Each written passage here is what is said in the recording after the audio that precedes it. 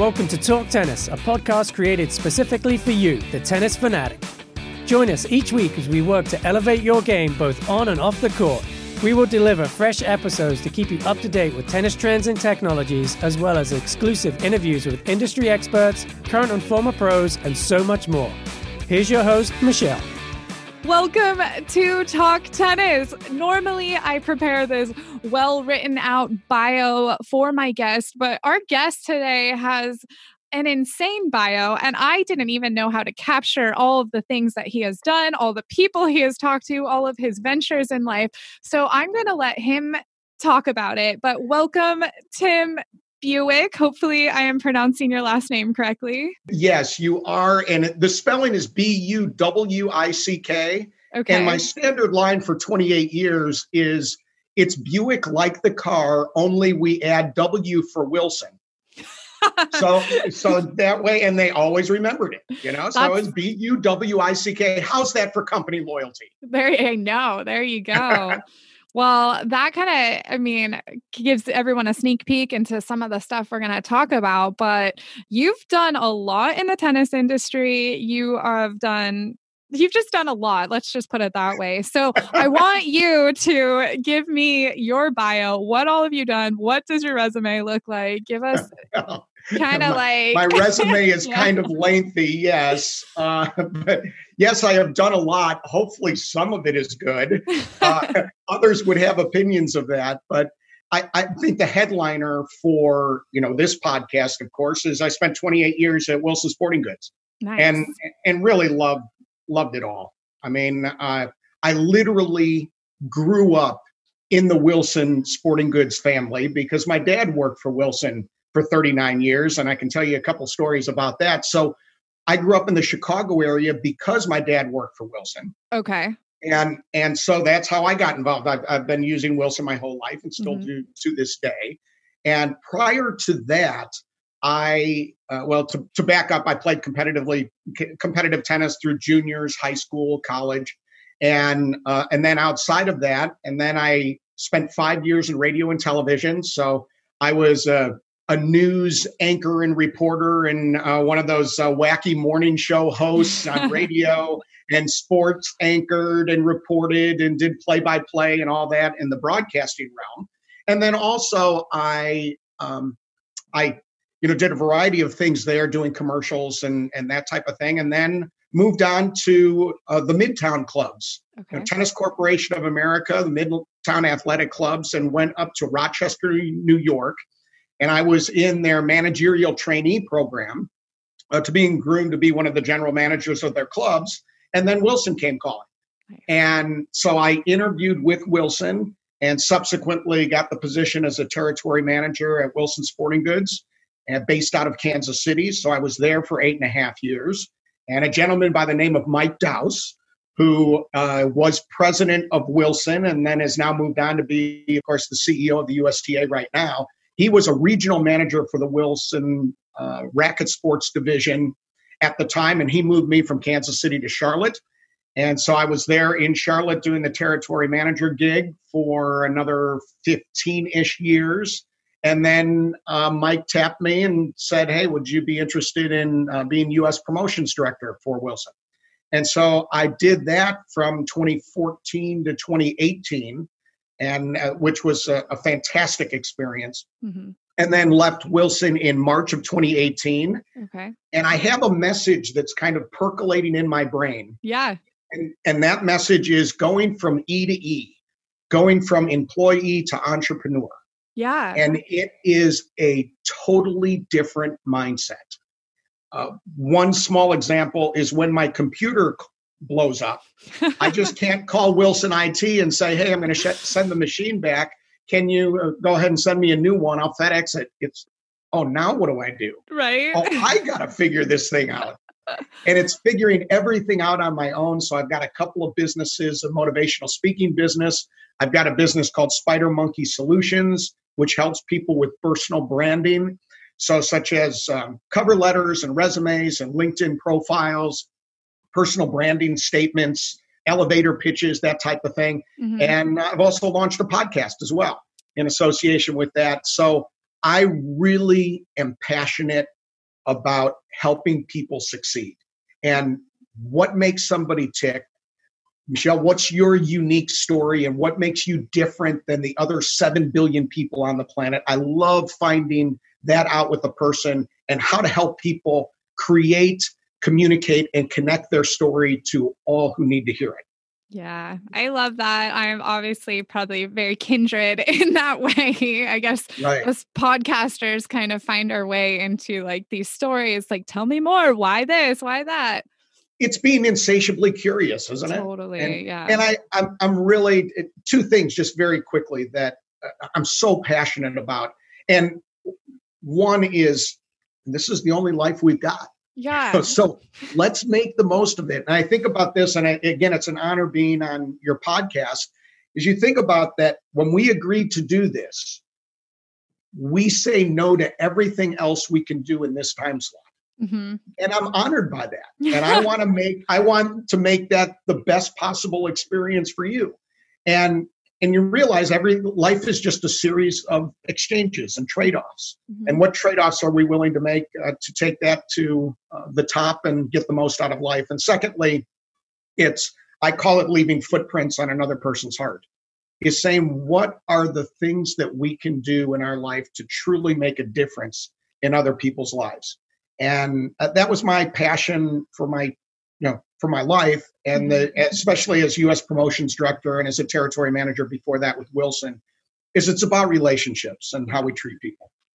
Yeah, definitely. And as we find, sometimes I'm sure as you're podcasting as well, you do an episode and you're kind of like, oh, that one might not resonate well with the audience. And then it's like that one person who reaches out and says, wow, that one really set really well with me and I feel good about it and I want to be involved and do that. Then you're like, okay, we're on the right path. We're talking to one person. If we can make a difference in one person's life, and that so excites me. And I have a drawer full of letters and notes that people have written me over the years. Tim, thank you so much. I saw you speak and it had such an effect, or whatever it might be. And that, to me, that's what makes life beautiful. Totally. And if you go to, I know you have several websites, but if you go to Tim's motivational speaker website, you are going to be greeted with this video of him talking to Roger Federer. And props and respect to anyone that has the opportunity to sit down and do that in front of a large audience. So you definitely have learned and found your way and connect with people, I'm sure, constantly. So maybe you can give us a little sneak peek into stuff like that. Sure, absolutely. And Roger's a great place to start. I mean, there is a reason why he's the most beloved athlete on the planet of all sports. Yeah. Consistently number one. Is having the privilege of spending the day with him at Sitges, Spain. And the onstage interview that I did with him was at our global sales launch for Amer Sports. And that's Salomon and Sunto and Wilson and Atomic and Arc'teryx and the many different brands that Amer Sports has. And so we brought in Roger Federer to do that event. And then they asked me, we were launching one of the new Pro Staff rackets at the time. This was 2017, I believe. Okay. And so then we did a stage interview and we brought in our top customers from around the globe to be this, and Roger was there as a surprise. Wow. And to spend the day with him was a remarkable experience in that it wasn't so much doing the stage interview, which Roger just makes it so easy, and we had so much fun. What really impressed me, having a chance to observe him up close and also from afar, how he treated every single person. And I love the saying that you can really get the sense, the measure of a person, of how they treat someone who can do absolutely nothing for them. Yeah. And Roger treats every person with the same grace and respect, regardless of their position in life. It was interesting. I was writing the intros and I had to MC, and then I was a chair umpire for coming up after the Federer interview was a match with Grigor Dimitrov and Gael Monfils. So I was writing the introductions and I was involved in that. I didn't even see Roger walk in. And he walks out. I've got my face buried in the laptop, and I'm typing. And he says, excuse me, I'm Roger Federer. And I was almost going to say, excuse me, do you see I'm working here? But it was almost as if he felt guilty interrupting me, little old me. Yeah. And that's the way he treats everybody. And I could tell so many stories about that day, but there's one in particular that really stuck in my mind, is that when we did the stage interview and we were taking questions from the audience, and he and I are standing in the back as we're preparing, and we call it a step and repeat. Mm-hmm. So the customers could come up, take a picture with Roger, official portrait, and then step and repeat, and then next people come in. So we're waiting for the people to set that up. And Roger and I are talking. And I said, so Roger, where are you going from here? You going back to Geneva? Or when he says, yeah, I'm going to go back to Geneva, but then I'm immediately going to go to this small town in Switzerland. And he says, Tim, it's going to be so cool. He says, they're going to name a street after me. And they're going to have a parade and all this. And he says, it's going to be so much fun. What is remarkable about how he told this story, there was not a hint of arrogance or ego. He was like a little kid. Mm-hmm. It was just like, oh, this is going to be so much fun. And I got a sense, a window into his soul, so to speak, and how he talks about that. But then one other thing about Roger in this day is that people were getting up and doing the step and repeat, and they would often bring their phones. So they'd take a picture, a selfie with their phone, and then the official Wilson portrait. So a couple comes up and says, Roger, would you take a selfie? And goes like this, takes the picture. Okay. Roger says, wait, hold on. Ma'am, I think you had your eyes closed in that one. Let's take another one. I love it. And I'm thinking, this is a guy who everybody wants a piece of Roger Federer, yet he has the sensitivity to notice that this is her moment. Mm-hmm. She doesn't want a selfie with her eyes closed and does a redo. There wasn't a time that entire day where he was looking at his watch going, all right, I've put in my time. I've done my obligation. It was right. Like, what more can he do? And one last thing that again, just struck me so profoundly is I had to rush off to MC this event. So there's a little Sitges Tennis Club, and again, Monfils and Dimitrov, and we were having our CEO and Mike Dowse as president. We were doing a doubles match. And so just a lot of moving parts. And Roger's in a meeting in one of the back rooms at this hotel. And I just peeked in and I just said, hey, Roger, just want to say, great job today. I had so much fun. Thank you. He stops the meeting, gets up, gives me a big hug, and he said, I had a blast. Thank you so much. And I talked to Renaud Vallon, who is our U.S. tour director. And I said, Renaud, I was so impressed by that. And he says, you know what? He says, when he likes someone, he just likes to show it. And that's true. That's nothing on me. He shows it to everybody. Yeah. Obviously, I couldn't have been more impressed. I know. I have goosebumps listening to this because it's true. I've been fortunate enough to interact with Roger a couple times myself. And that is the one thing that I always tell people is he is the kindest human being. And he will go up to you and say, hi, I'm Roger, as if you're like, of course you are. It is amazing. And I've had people come up to me who watch him and go, you know what? No way. I mean, that's fake. He's too smooth. Exactly. Too polished. Every interview he does seems to be perfect. He always says the right thing. And I said, I'm telling you, I watched closely. No, I mean, I really watched him. And it is real. It is not fake. Whether you're sitting down at lunch with him one-on-one or whether it's just who he is. I have to tell one other story very quickly. This has turned into the Roger Federer gap. I guess so. But one very quick story. We have these new pro staffs that have to be delivered to Roger in Switzerland. So we contact the Munich office and say, we need to get these dozen rackets to Roger. They're the first ones. They're the custom made for him. We need to get it up there. We need someone to deliver it to his house up in the mountains. So the manager there in Munich calls in the intern and says, hey, I've got a task for you. Says, yeah, what do you need? I run to the post office or whatever. He goes, I need you to deliver these rackets to Roger Federer. Well, the kid already starts sweating. Yeah. I'm going to Roger Federer's house.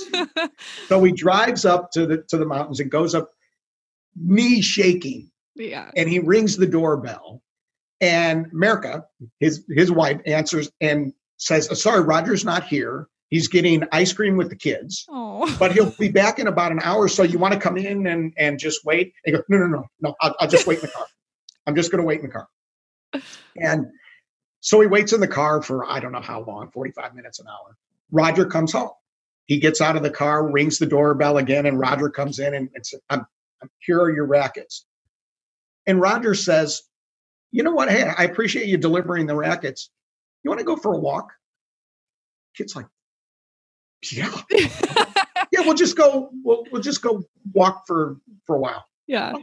And just starts asking him about his life. It says, you want to grab like an ice cream cone or something? Oh my Grabs an ice. Yes. And they sit on a bench and talk. And of course he gets the picture.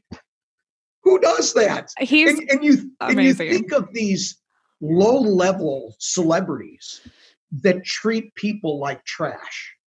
And here is, if there's anyone who would be understandable to be a prima donna, it'd be Roger Federer. Mm-hmm. And he's the opposite. I love the guy. I love the guy. He's incredible. Amazing. He's amazing. And anyone listening, hopefully you all have a chance to interact with Roger, because we call it the Roger effect. Yeah, you literally walk away like with this like glow, and you're just like buzzing, because you're just like, he's so much better in person than you can even imagine. And he's so good when he's on the screen. I mean, that's really saying something. One thing that just popped in my mind is I've got 4 kids. Okay. And so I'm watching, I think, the finals of the Australian, one of the classic Federer and Nadal matches.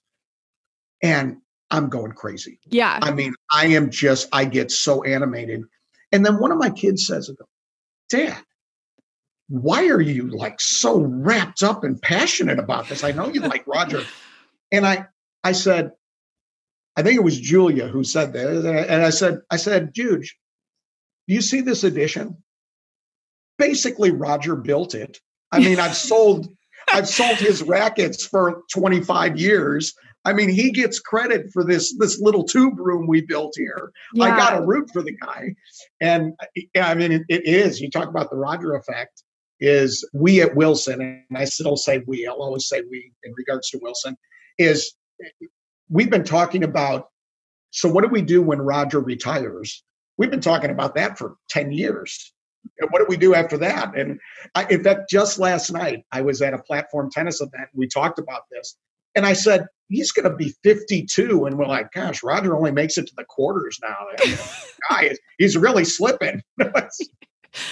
It's phenomenal. It is funny because like the people that do want to try and find something wrong with him, it's like, oh, he hasn't won a Grand Slam, but he's still hanging right in there. Good luck looking. Yeah, right? Good luck looking. Right. Well, maybe you could talk a little bit about finding these players, especially at Wilson. You guys have, you've had some amazing, iconic players who don't just speak for tennis, they transcend the sport. I mean, you've got Serena and Venus. Those ladies are such strong women, athletes, advocates for people. They're amazing leaders, not Absolutely. just in tennis. Yeah. It really goes way back. And again, what immediately comes to mind is it's about relationships. Mm-hmm. And that's something I learned from my dad, is you treat people like Roger Federer treats people. Yeah. I mean, with kindness and decency, and we sure could use more of that in our world right now, couldn't we? Yes. And it doesn't take much. I go by the saying, I mean, let's face it, there's a lot of people we like, and then there's those handful of people that just we don't want to be around. But I've always said, I can always be polite. And the reason why I take it in a big picture like that is I go way back to the days of Jack Kramer. Mm-hmm. And my dad became a part of Wilson because of Jack. My dad would always remind Jack that he was a ball boy at one of his matches. And he became to us Uncle Jack Kramer. Nice. I mean, he was Uncle Jack to us. Yeah. Because we did things together and went out to Palm Springs. And Jack Kramer was one of those guys that he established. And my dad learned a lot from Jack in how you treat people. And subsequently, when the relationships are there, that's where it's solid. John Newcomb just popped to mind. I signed John and his academy when I came on board as U.S. promotions director. And John Newcomb said, hey, I really, in my career, I really wanted to go with Wilson because of your dad. And just that Rawlings came to me at the time, and I was going to be the face of Rawlings. And it was an offer I couldn't refuse, but and now that you're there in the relationship, and John Newcomb is just a great guy. We've gotten to be such close friends. And another one. So I talk about those types of relationships. So when we talk about the cadre of Wilson athletes that have been there from Venus and Serena and Roger, and going back to Billie Jean King and Arthur Ashe and John McEnroe and Jack Kramer and Pete Sampras, and it goes on and on and on, it's because of those relationships. And, hats off to Michael Wallace, who was U.S. promotions director for a long period of time. I'm wrapping up Venus and Serena and Roger. Ron Rocky, who heads up, here I've got my Wilson hat on, but heads up our innovation center, who does a fantastic job servicing all the pro players and getting the rackets exactly the way they want it. It's that special touch. And it's not necessarily the size of the contracts. It's taking care of the person. And Roger Federer doesn't have a monstrous endorsement deal with Wilson, nor does he need one. It's the racket he loves, and he knows he's going to get whatever he wants from Wilson because Ron and Renaud and the team do just such a fantastic job taking care of him and all the other pro athletes. Yeah. A quote comes to mind is, how you do anything is how you do everything. And I mean, even just talking about like getting the rackets customized perfectly for each player. It doesn't matter if it's Roger Federer or someone that's, just inside the top 100. It sounds like that quality is just like always there, and it continues to help build that relationship, which is so important. I try to live by a simple phrase: everything matters. And it's essentially what you just said is everything matters. And you go, oh, this is an email. I can be anal with punctuation and language. And I'm obsessive about that kind of thing. But I think just in terms of internal communication with customers, and you get something that is so disconnected, and I go, well, does that mean he's sloppy and everything else? Do I want to do business with this guy if he can't even write a sentence? Right. And because everything we do is a reflection of who we are. Yeah. And so everything does matter. Yeah, for sure. Now, what were some of the pain points that you had at Wilson? I mean, it's easy to talk about those fun events with Roger and all the, the glory days, but talk me through maybe some situations where you had to overcome some struggle and it was like, dang, that was a rough one. Anything like that come to mind? 'Cause I know you had them. Oh, there's way too many of that comes to mind. That we can talk about. I don't want to go there. It's a fair question and a good question, because life is all about overcoming obstacles. What just popped into my mind right now was I saw someone forwarded me a Facebook picture, and on their front lawn was a big sign that just simply said 2020. It was a Halloween decoration. And next to it was a sign that said, "This is the scariest thing I could think of." I go, that's so true. 2020 has been scary. It's one obstacle after another. And I often look at life as a series of hurdles and say, Tim, I got to just clear the next hurdle. I would say probably simply the biggest challenge that I had to continually overcome at Wilson as U.S. promotions director, and I never came close of doing the job perfectly. And there's things I would have done differently if I had to do it all over again and that type of thing. Constantly dealing with the changing budget and a restricted budget, a continually trimmed budget, and yet still try to keep everybody happy. Yeah. Billie Jean King comes to mind. Okay. of not once but twice having to go meet with Billie Jean and give her the news and just say, this contract is not going to look like it looked like in the past, and here's why. Yikes. And so I flew up to New York to meet with Billie Jean and Elena Kloss, and the three of us had lunch. And she says, we could have done this over the phone. And I said, no, Billie Jean, you mean too much. I said, I want to have lunch and let's talk about this because I want you to continue to be part of the family. Mm-hmm.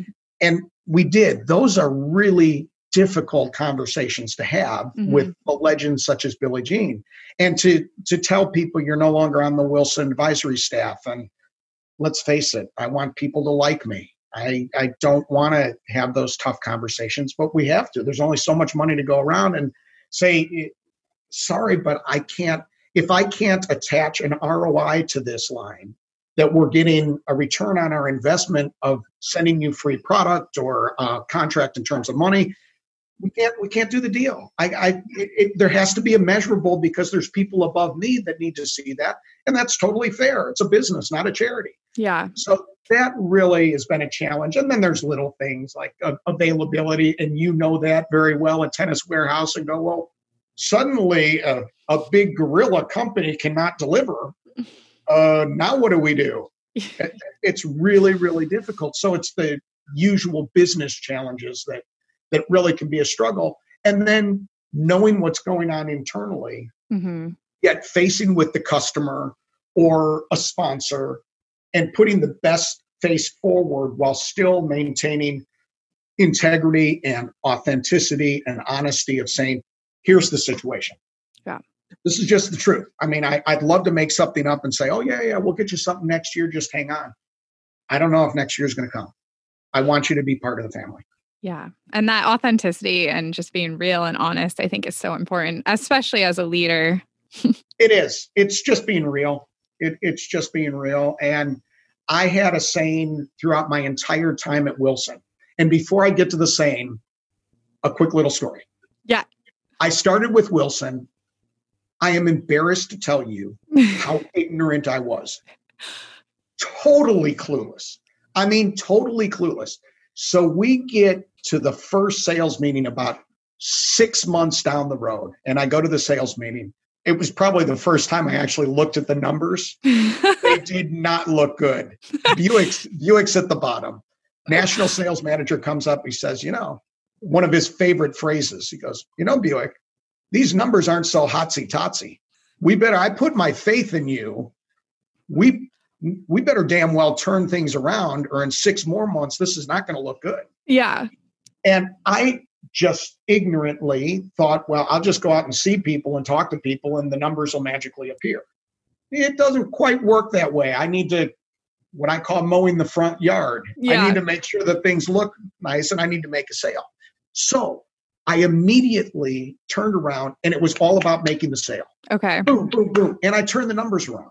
But it wasn't long after that I realized I'm not having any fun.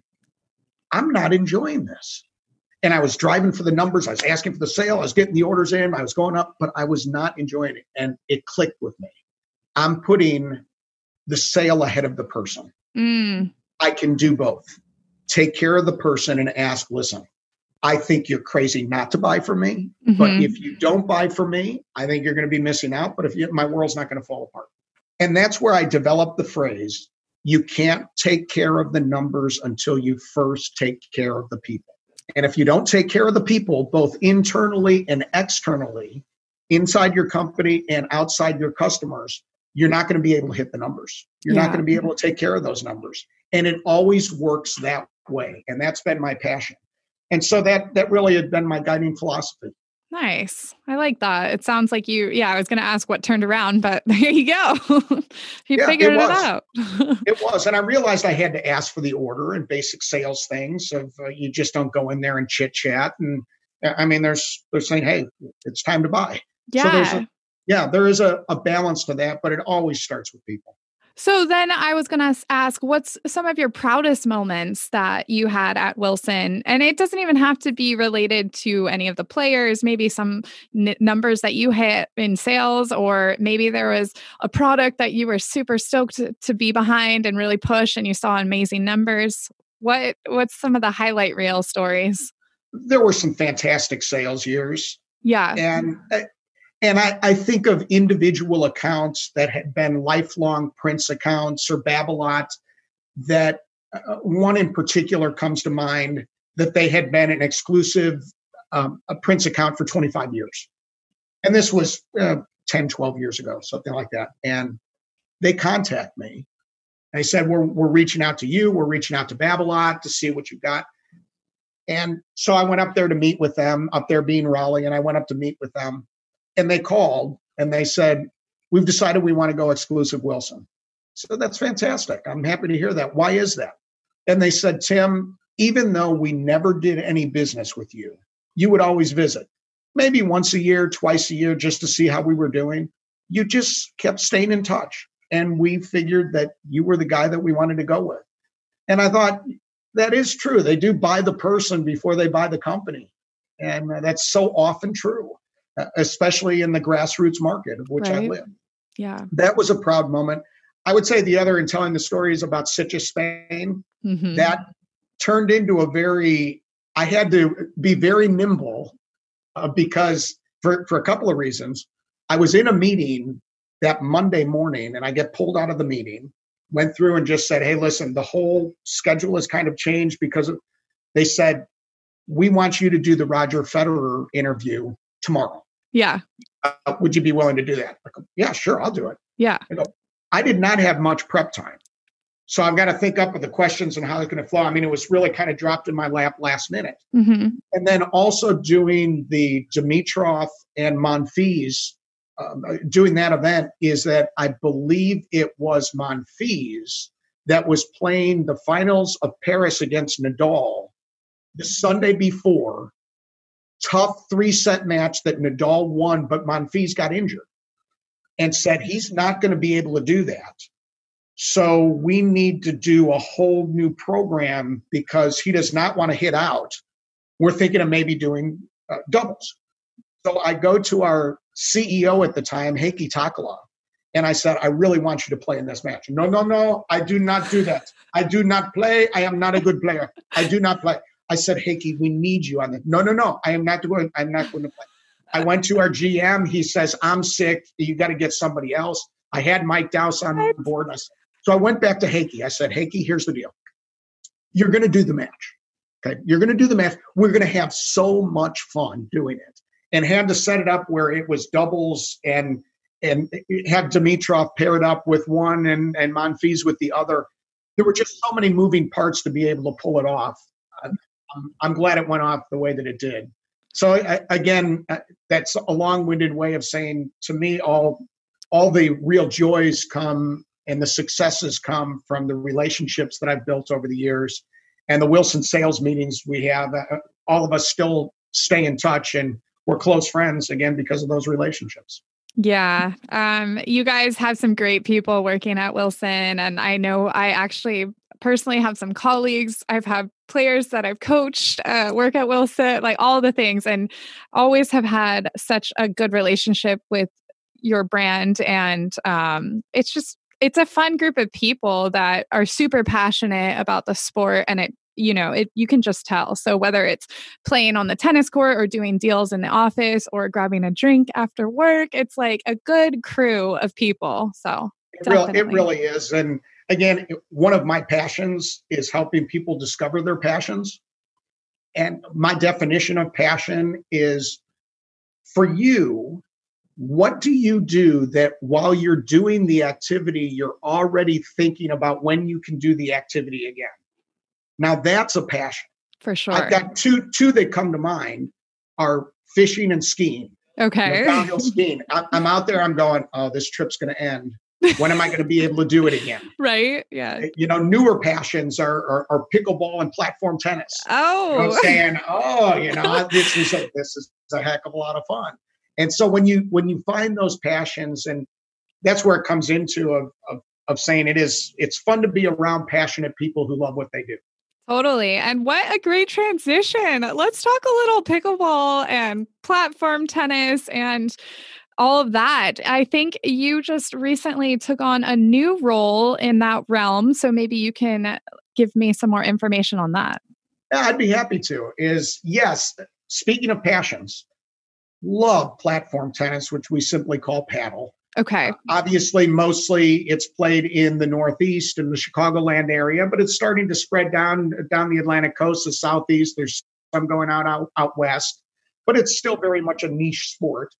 We say in Old Providence Racket Club here in Charlotte, North Carolina, built 2 platform tennis courts in 2012, and the program has just continued to grow, and it's just been a passion of mine.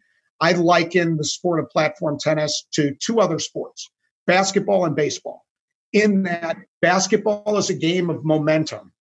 And in platform tennis, paddle, you could be up 6-0, 5-0, and the wheels come off the bus and lose. The momentum swings are so quick because you only get one serve. So if you can hold serve over 50% of the time, you're doing really, really well. And the points just tend to steamroll.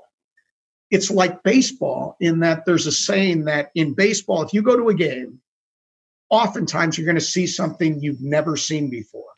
And the points can be so crazy in platform tennis, playing it off the screens, and that you see and you go, I cannot believe you hit that spin shot off the top and rolled off the top of the net, bounced over, I got it, then you lobbed and went in the corner. I mean, the points can be totally wacky.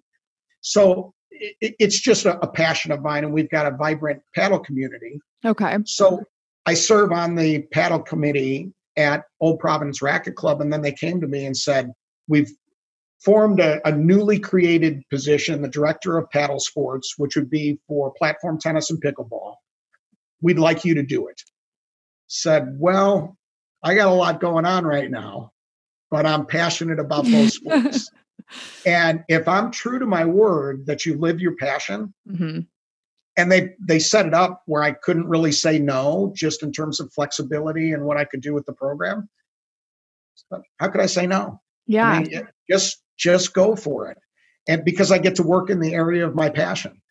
Pickleball has been a discovery for me, and a quite surprising one, because I have been on the tennis side of the fence. And the platform tennis side of the fence, as I've always said about pickleball, is pickleball's this rinky-dink backyard game with a wiffle ball where you knock it around. It's like something you do at the beach to goof around to pass the time. It's not a real sport. Yeah.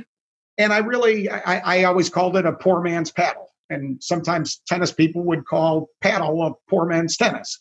So there's a natural tension there. Then I started playing pickleball. And then started playing pickleball at the upper levels. I was surprised, in fact, shocked, because I didn't think the points were going to be as imaginative.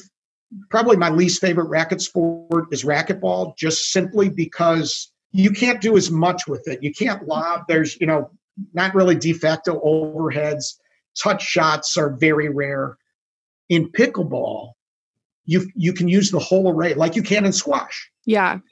And I really love the dink. You have to work the points. There's a strategy to it. And contrary to popular opinion, that's an old person's sport. When you can't move anymore, go ahead and pick up pickleball. There are times I play pickleball and I can wring out my shirt when I'm done. 100%. I'm still not sure where I want to stand on the pickleball line, but I do have to brag a little bit. Myself and Mark Boone, one of our other playtesters, are the pickleball reigning champions at Sports Warehouse. There you go. Congratulations. Thank you. Well earned, I'm sure. Yeah. So there's actually a bunch of us that have dabbled. Aside from that, we have played some tournaments outside of our own court, but it is really fun. And I think the biggest thing that I would love people to know who are tennis players who have never tried pickleball, or they might be unsure, it helps your hands, your movement, and your doubles so much. You Yeah. are so right. You are so right. And I can say the same thing about platform tennis. Okay. Is my volleying has gotten so much better. You just simply do not have the time. And I realized just how much movement I had in my volleys. And I'm going, no, just be still and calm. Yeah. Just pop those volleys. Yeah. And it does help. It again, it's hand-eye coordination. I do believe, and I know there's not a small number of people who disagree with me, I do believe pickleball and tennis can coexist. I don't think it's an either or. I don't think you go and say, okay, I'm a pickleball guy now and I no longer can do tennis. They're two different dynamics, two different sports, both beautiful sports in their own right. I understand in terms of pickleball taking over more and more tennis courts, and there's a tension there. I'm dealing with that, in my new position at Old Providence. I know that's going to be an issue. I think they can coexist for the benefit of all. And it's getting people outside and active. Yeah. What's wrong with that?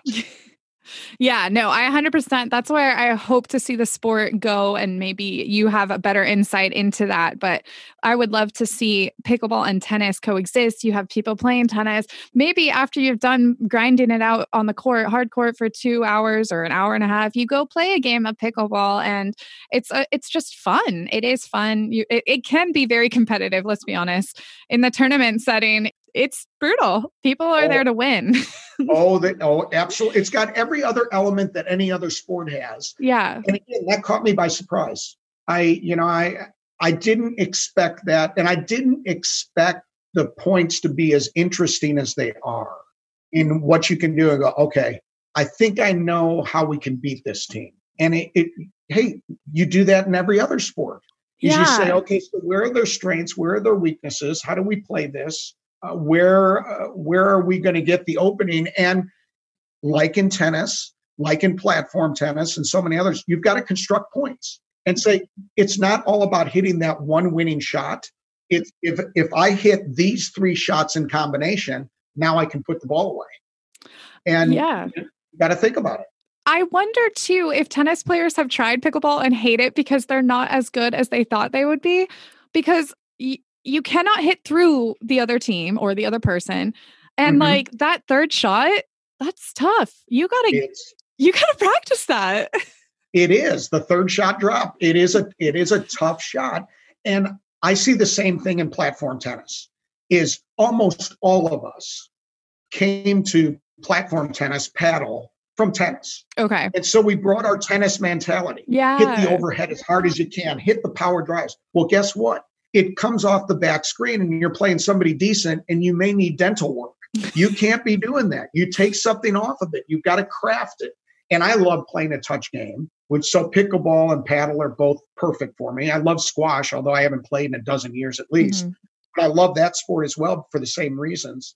Again, they can coexist. It's having a different mindset in each one of those sports.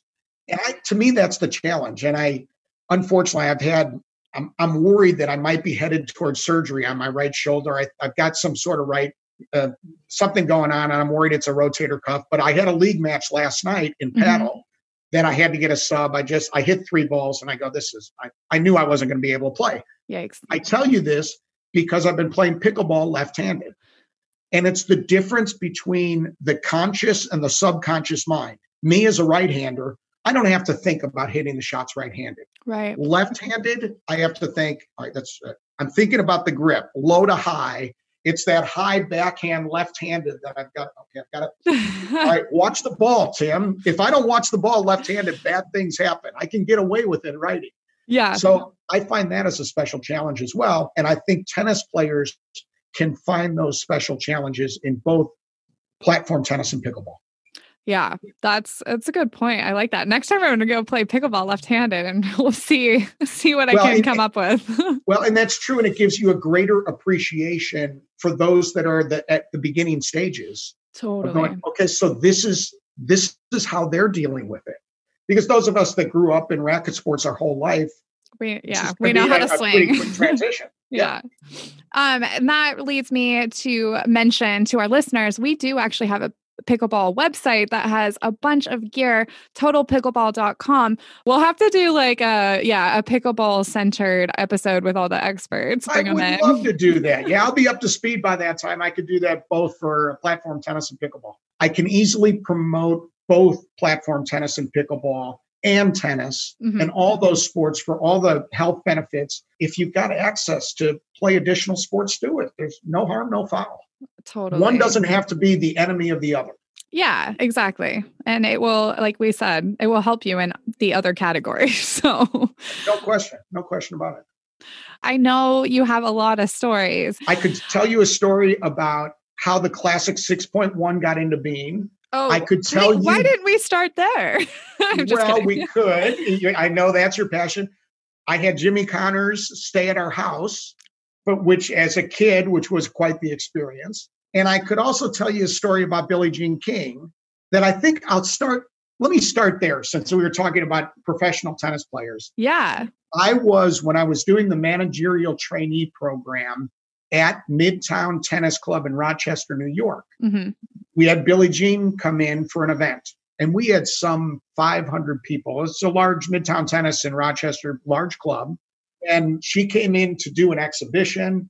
I ended up emceeing the event and was the chair umpire, and I was giving Billie Jean a hard time through that. And so after that event, we had some 500 people there, and it really went well with all our pros got involved, and people had a great time. And so after the event, Billie Jean had a private meeting with all the pros at the club, in just kind of in the back room, and we're all sitting there, and it was kind of Q&A for Billie Jean. And somebody had asked her a question about how she got into tennis and her start. And Billie Jean looked at me and she said, "That's Tim Buick sitting over there. I have to tell you all something. I am in tennis because of his father." I did not know this. What? So I knew that my dad had taught Billie Jean tennis in Long Beach, California at the Long Beach Tennis Patrons in the public parks there. I had no idea. She said, "I would not be in tennis if it wasn't for your father." That's crazy. And I did not know that. So everyone looked at me and they said, "Buick, why didn't you tell us?" I said, "I didn't." I said, "I knew that, he taught her tennis and they played back in the day." And she told the story of that her brother is Randy Moffat, who used to be a pitcher for the San Francisco Giants. Well, he was, especially here, we're talking mid to late 50s, I believe, is that women did not have the same opportunities in sports that they do now. So Randy was favored. So the best pros would always play with Randy. And Billie Jean didn't. And my dad every Saturday would take Billie Jean out and teach her tennis and hit with her and that. And she says, "I'm in tennis because of Jean Buick." Wow. And I thought that's amazing. And Billie Jean to this day is a close family friend. And we've stayed in touch and we text, and she's never forgotten that. And it really impressed me of how much it meant. And not only that, but just, again, she's another one who treats people in such a special way, and her passions and how she has revolutionized sports for women as a true pioneer. Someone I have a great deal of respect for. Yeah, I've heard amazing stories. Like, she interacts really well. She really is genuinely invested in the people she talks to. I've heard all of these things. I've also noticed, this is silly, but on Instagram, she congratulates young women who are doing great things, won a small tournament. And you see Billie Jean King just commented and said, "Great job." And I'm like, wow, that's really, really, really cool. I want to hear a little bit more about your dad. Tell me what kind of person. Obviously, you're giving us a great viewpoint of what kind of an amazing human he is. And I would love to hear a little bit more about him too, since he kind of, obviously you've been very influenced by him, and other amazing people in our sport have as well. So talk to me about it. Well, my dad passed away in 2004. Okay. I'm sorry. So again, he got involved in Wilson because of Jack Kramer. And my dad was I believe started as a territory manager, a sales rep out of Louisville, and then moved into the Chicago office. I believe was a regional manager at that time, and then was moved out west to take over the Western regional manager out of LA. So as a 7-year-old, we moved out to Southern Cal. We were only there for 9 months because Olin Parks, who was a legend in the tennis industry, unfortunately, they called him the Big Bear, great guy, suddenly died of a heart attack. And my dad was offered the national sales manager position based out of Chicago. So then we moved back to Chicago, and my dad took over that position and gradually rose to vice president of sales and promotion throughout his career. And my dad was very instrumental in the introduction, the play test of the T2000. I did a play test with Jimmy Connors for the T3000. I was on the court hitting with him. So we had, it was an unusual upbringing because we were around so many of the great stars. I learned a profound life lesson from Tony Trabert, who, if I have my history right, won the 1954 French Open, could have been 55. And when he was the last U.S. player to win the French Open until Michael Chang. So Tony Trabert came over to the house, and I'm a little kid at this time. And he sticks out his hand, back when we could handshake. He sticks out his hand, and I give him a dead fish handshake, and I don't think I look at him. He gets down on his knees. He says, "Son, let me tell you something. When you meet someone, a firm handshake and look him in the eye and say, 'I'm very pleased to meet you.'" So he says, "Why don't we try this again?" So gets up and says, "Hi, I'm Tony Trabert. What's your name, son?" "My name's Tim Buick, Mr. Trabert. Very nice to meet you." That's the way to do it. Nice. And I learned the proper handshake from a French Open champion. and so it's those type of experiences that made for kind of a unique upbringing. And so then when I had the opportunity to come on board with Wilson, the passion's already there, the history's already there. It was learning the business. And so it's just been a fantastic ride. Yeah. So it's always been tennis for you. It's never, have you ever wavered and thought maybe we're not tennis, or is it always just? Yeah. I've always loved broadcasting. I loved my time in radio and TV. It's one of the reasons I'm loving this podcast now. Yeah. Doing this podcast with you and then doing my own podcast as well is I'm insatiably curious. I want to know what makes people tick. And like we talked about at the outset of this show. So I've always had a love for that communication of how to help people get their point across. And again, I go back to what I said at the very beginning, leaving footprints on another person's heart of what can we do to positively influence and persuade people? Like we're passionate about tennis. We're passionate about paddle sports. How can we best package it so that someone who is completely ignorant of all three sports can say, you got to try this? What's the best way to say it? Because we want to do it for our industry. It's great for the Tennis Warehouse business. It's great for Old Providence Racket Club. It's great for our entire industry and everyone who's involved in it. What's the best way to persuade? And I look, and my philosophy is, again, to wax philosophy again, but everybody's in sales. Yeah. Everybody's in sales. And they go, no, I'm not a salesperson. So, oh, really? So you and your significant other on a Friday night are sitting and say, well, what do you want to do? Well, I want to go out to dinner. I'd love to go see a show. Who wins? I asked that question of a group once, and a guy yelled out, she does. She always wins. Well, she's the better salesperson. Right. So how can we persuade and package our sports in a way that it persuades those who maybe aren't even athletic? And I see that's one of the benefits to pickleball. Is even for you tennis people that hate pickleball, it's an entry into racket sports that they could then have a pathway into tennis. Think about that. I think that's really important. So true. And I said it before, it's one sport that our entire building can participate in without ever having stepped foot on a tennis court. And consider that, tennis people, consider that a win. Yeah. That is a win for racket sports. And let's look at getting as many wins as possible.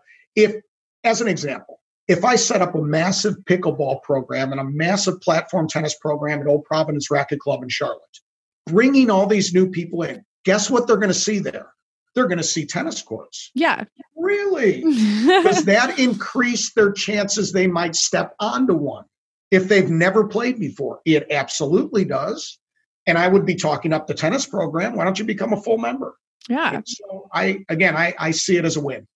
For sure. And I wanted to circle back because you teased a subject and something at Tennis Warehouse that we, part of what we love to do is be passionate about tennis, and what we like to do is have fun doing what we do, which I'm sure our listeners know that, and anyone that watches our videos kind of knows that we're having fun doing our jobs.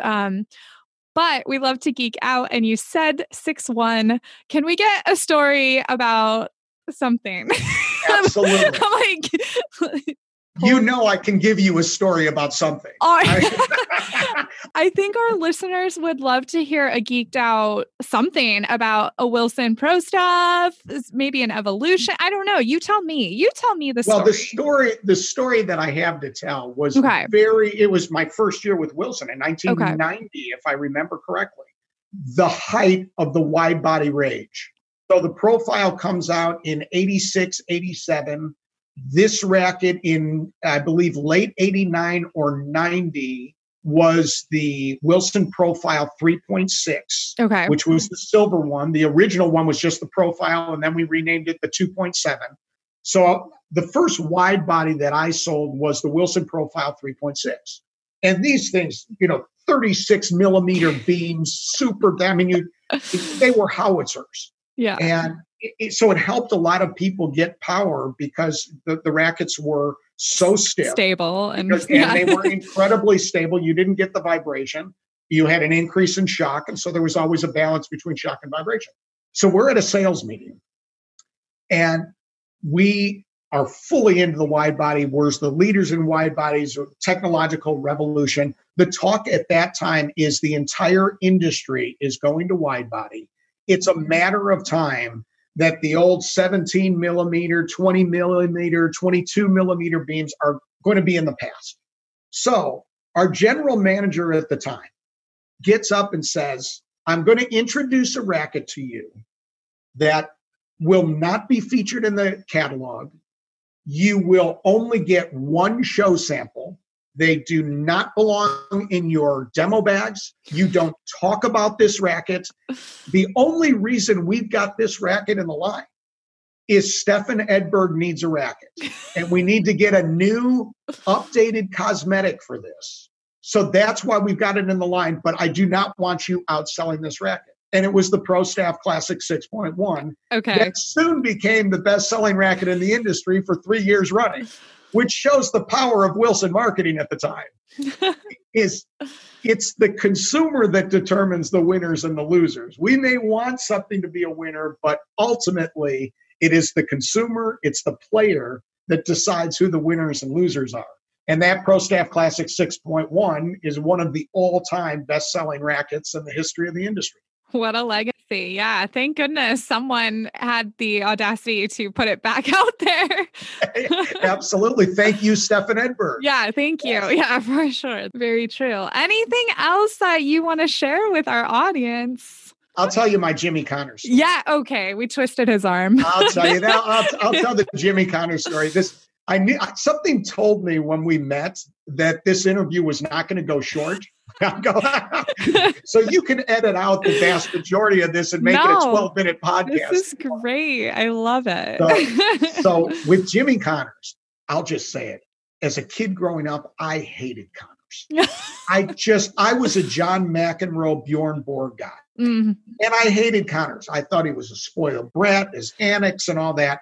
And listen, Connors is a Wilson guy and a good friend of my dad's. And but I hated it. I'd always root for whoever Connors was playing. In fact, one other quick aside story about this is I was at the heavyweight championship of tennis at Caesar's Palace in Las Vegas, Jimmy Connors versus Rod Laver.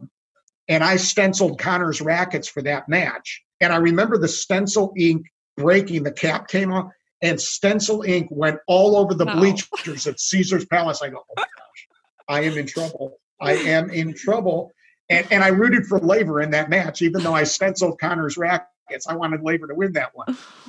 So that's how passionately I did not like Connors. Then my dad comes home and says, we're going to have Jimmy Connors at the house for 3 days. Oh, no. We're going to be doing a play test. I believe at that time it was for the T3000, either the T3000 or T4000, but I think it was the T3000.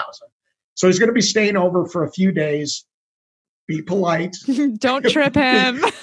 Please be well behaved. I know, Tim, that's going to be a real stretch for you, but please be well behaved. So Connors comes over to the house, and I already don't like the guy. Jimmy very quickly won me over. Oh. He was just a regular guy. So I'm thinking at this time, I think I was 13 years old, said, you know what I'm going to do? I'm going to challenge Connors to a match in table tennis. I'm decent in table tennis. Mm-hmm. I'm going to kick his butt in table tennis. Then I'm going to go to school and say, guess what? I beat Jimmy Connors. I waxed him. I'm not going to tell you what sport, but I beat him. So we play table tennis. I believe Connors beat me something like 21-2. Oh, no. And he had a two-fisted backhand. Destroyed me. I mean, just humiliated me with a two-fister in table tennis. I go, okay, I get it. But wow. Connors was an absolute gentleman. We did a play test out on the court and hit, and he did. He won me over. I'm still a McEnroe guy, just as a guy growing up and following. But Connors really did win me over. He was a complete gentleman, and it was great having him at the house. And we did have some friends that we said, hey, listen, Jimmy Connors is over at the house. You want to come over? Oh, my gosh. Because this was a high. Both he and Chrissy Everett both won Wimbledon that year. And so he was at the height of his career at this time. So it was a lot of fun to have him there. That is so crazy. These are such cool stories. Just, hanging out with Jimmy. It was pretty cool. There's quite a few more stories in the story bank, but I won't bore you with them now. And it just popped into my mind in terms of when you were talking about how much fun you have at Tennis Warehouse and all the things that you do.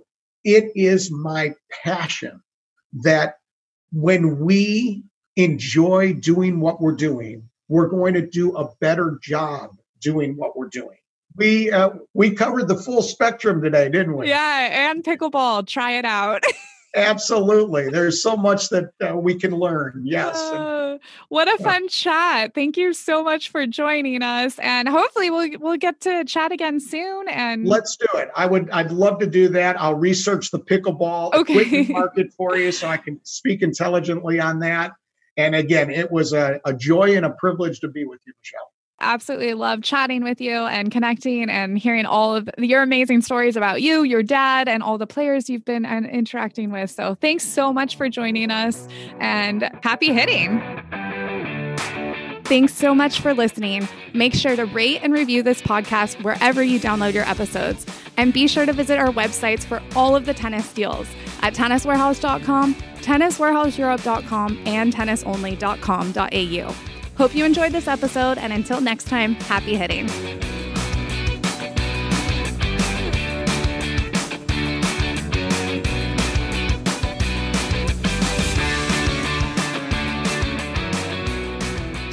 I think I have a feeling with us, it's going to be very extemporaneous and free-flowing. Nice. Good big words. Yes. Yeah. I don't know what it means, but I looked it up last night. I said, I got to throw it in. Nice. I love it.